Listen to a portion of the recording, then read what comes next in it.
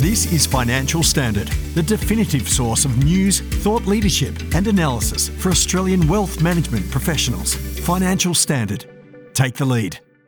Welcome back to the podcast. I'm with David Burrows, Westpac's Chief Mental Health Officer and Principal Psychologist. David, welcome to the podcast. Yeah, thank you very much for having me. I'm really looking forward to the podcast today. Fantastic. Look, we wanted to kind of discuss, dive into the mental health in, the financial services sector. And just to kick things off, what are some of the unique mental health challenges faced by professionals in this area? Yeah, look, it's interesting. I'm not sure if the challenges are unique to any particular sector. By virtue of being human, we can all be vulnerable at different points in time. And, like any organisation, any sort of sector, we can expect to see people with a range of mental health related concerns. Anxiety is going to be quite common. Depression is going to be quite common. We see in high tempo work environments, which is what the financial services sector is like. Things like burnout and fatigue can be quite significant things that impact people as well. But there's also situational stressors, just, when life gets in the way and people having challenges and things outside of work that they're not unique to any particular sector. But the financial services sector is one that's, it's quite regulated. It does work at quite a high tempo. It does attract certain sorts of people. So, we have to expect a level of vulnerability there at times for sure. Definitely. And based on your experience, though, how prevalent are, stress, anxiety and depression, in workplaces more broadly than just the financial services sector? And, how significant of an impact do you think this has on employee productivity and well-being? Yeah, it's a really good question. And I think stress is an interesting one in that there's stress within every workplace, within every industry, within every sector. Like, it's just one of those things that are there. When stress is problematic, that's when we need to be concerned. But things like anxiety and depression are relatively common. We know that 1 in 5 adult Australians will experience a diagnosable mental illness at any time in a 12-month period. We know that nearly 50% of us will experience a diagnosable condition at some point across our lifespan. And anxiety and depression are the two main ones we're most likely to see there. Anxiety, the most prevalent one we're likely to see. Impact it has, can be quite significant. It's hard to be working your best if you're not feeling your best. If you're experiencing, significant challenges around mental ill health, it is going to have an impact on you, both inside and outside of work. I think what we need to be cognizant of, though, is that how good work is good for people, also how that mental ill health does not discriminate. And it's unrealistic to think that we won't have people who aren't impacted by things like depression, anxiety, and other mental health concerns at any particular point in time. I don't actually have any high-level data on the financial sector itself, but we know that things like anxiety and depression in particular are really quite prevalent at a societal level, and all workplaces, all industries are just a microcosm of society. That's a really interesting point. So in that case, what do you think some of these biggest challenges that employees are facing when dealing with mental health issues at work? And likewise, what are some of the bigger problems for employers? Yeah, okay. Some of the biggest challenges I think employees face is there's still a lot of stigma associated with mental illness.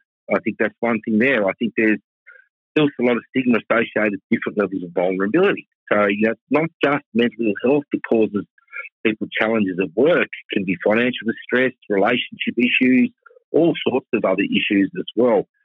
But a big challenge for a lot of employees in particular is there's still a lot of understanding across some workplaces around how work itself influences mental health and wellbeing outcomes. So what that means is there's often an over-reliance within organisations of generic support systems or just asking people to be more resilient rather than really looking upstream at how the way we're working, how we're designing work, how workplace factors may be having an impact or an influence on people's mental health. So I think there's a big challenge there around, are employees getting the right sort of support that they need, but are organisations actually working in ways which they're identifying and addressing those organisational barriers to wellbeing so that our focus is not on fix the person, but our focus is on how do we be able to support people really well, but understand the influence of work when it comes to things like mental ill health and people's stress levels and burnout, which are significant concerns for us all. And what do you think employers should do? Well, I think we've known for quite some time what employers should be doing in this space, and that is really changing their focus and looking much more upstream around, is work protective for people or is work harmful for people?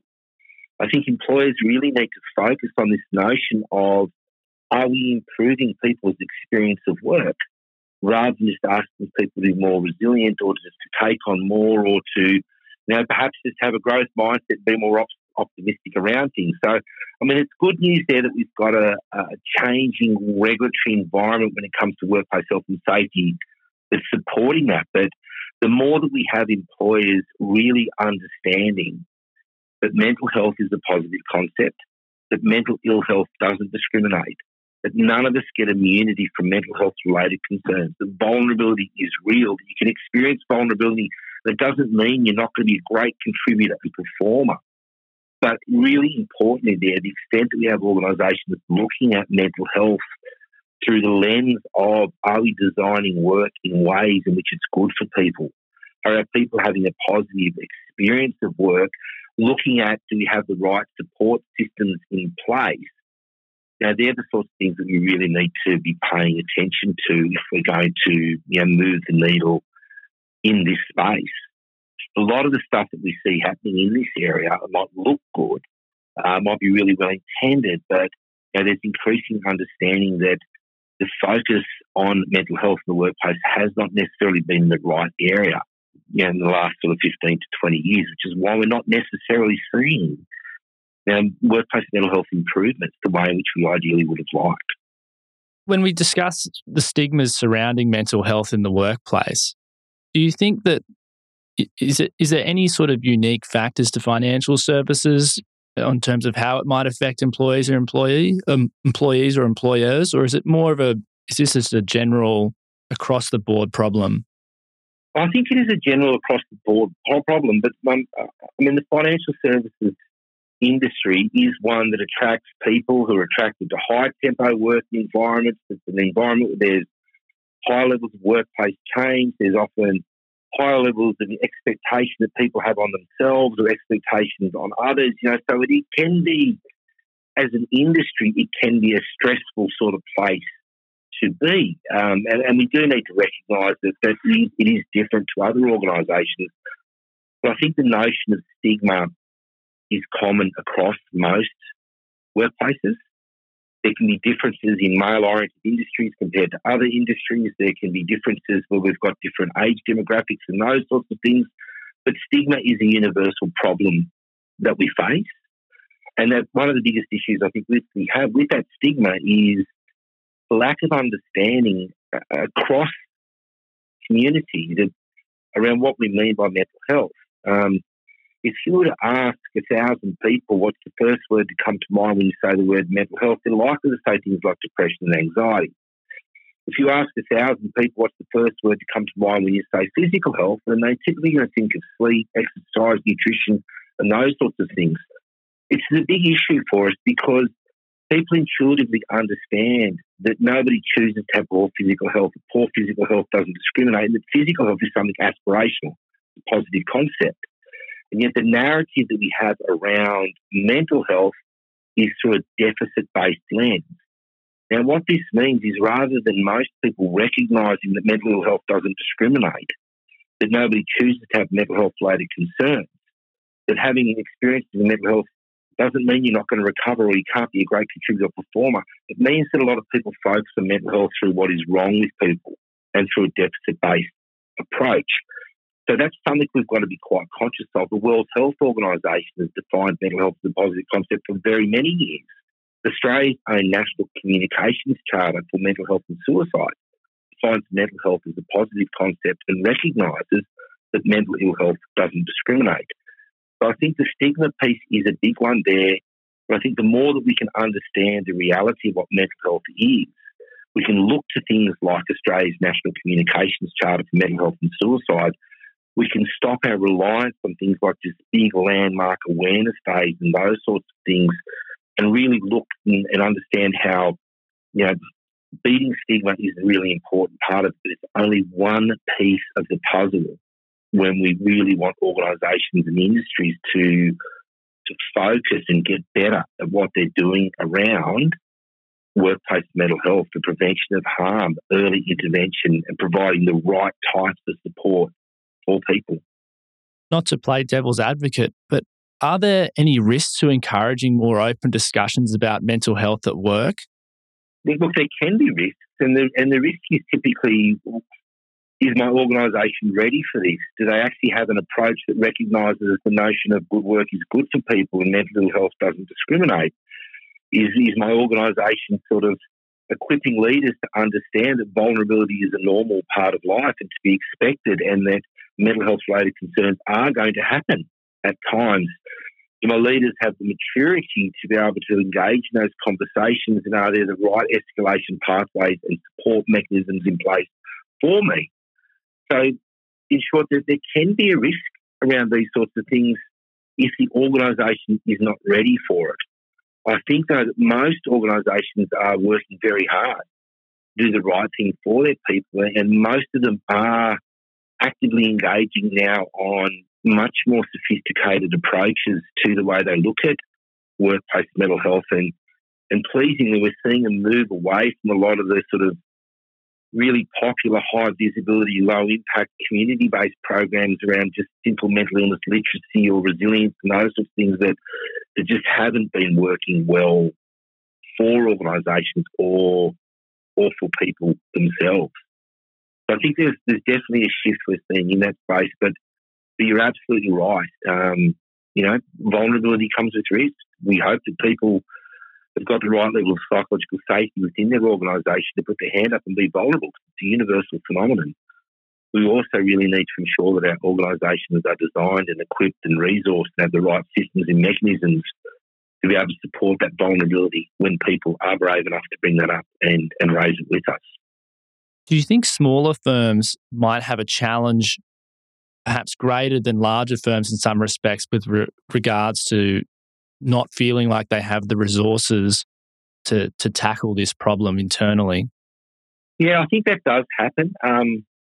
But also, I do believe that I work with outside of Westpac. I work with a lot of very big organisations, and not just within Westpac. And I think a lot of larger organisations are grappling with this as well, as how do we move towards appropriate supports and evidence-based practice rather than what we've been doing for all these preceding years. But it is more difficult when you don't have dedicated HR departments or work health and safety professionals who are trained in psychological health and safety and those sorts of things. But pleasingly, for smaller businesses and smaller organisations, I'm seeing a proliferation of a lot more really robust support systems and tools and sort of government departments stepping up to make it easier for them to manage the mental health and wellbeing of their staff and to look at how are they minimising that risk of psychological harm. And a big call out here to SafeWork New South Wales, who does an amazing job looking at the things they provide for small business mental health around, evidence-informed training from the Black Dog Institute. It's not just your generic mental illness awareness. And, appropriate support mechanisms for small business to help them understand what they need to do to support the mental health and wellbeing of their staff. We're seeing some of the charitable organisations come up with sort of mechanisms now that, everyone can tap into that don't cost any money, is that where you can get sort of low-level coaching and support when people are vulnerable. So I think there's definitely things happening in that space. It is certainly harder for smaller businesses. I think one of the biggest challenges there is knowing where to go to get that information, knowing where to go to get that support. I mean, I do a lot of work in the small business space, and I love the work of Everymind. I love the work of aheadforbusiness.org.au. I think some of the stuff they do in the small business space is absolutely fantastic. But I think it is important to recognise that not every organisation out there has got those internal capabilities, the systems and structures in order to support mental health the way which we really would ideally like them to do. Another point which I think is quite interesting is to what extent employers should be responsible for the mental health of their employees. where is the line kind of drawn between personal and professional responsibility in terms of, addressing mental health concerns? Yeah, that's a really good question as well, and it's one that comes up quite a lot. I think it's good to step back to that problem and recognise that none of us get immunity from mental health-related challenges, that we're going to have people within our workplaces experiencing mental health-related concerns, and that's got to be expected. I think what we're seeing, though, is across most of Australia, we now have psychological health and safety regulations. And in the absence of those regulations, we've still got health and safety responsibilities now where every organisation needs to identify parts of work that can be hazardous for people's mental health and wellbeing, to assess the risks associated with those hazards, to put effective controls in place, monitor those controls and do it through a lens of consultation. So that is a big movement we've had in the workplace health and safety space. And that's a real recognition of the impact work has on people's mental health and wellbeing. And it does place a formal responsibility on organisations to make sure that they're not just focusing on the support for people, but they're really looking at things from a preventative lens. So I think it's actually a really good thing that that's actually happening. The other way that I like to look at this too is, an organisation does not actually have responsibility for somebody's, what's going on in their personal lives. That doesn't mean that they can't provide the right support and things in place for them to actually connect them to the right sort of resources and things to help manage challenges that they might be experiencing outside of work.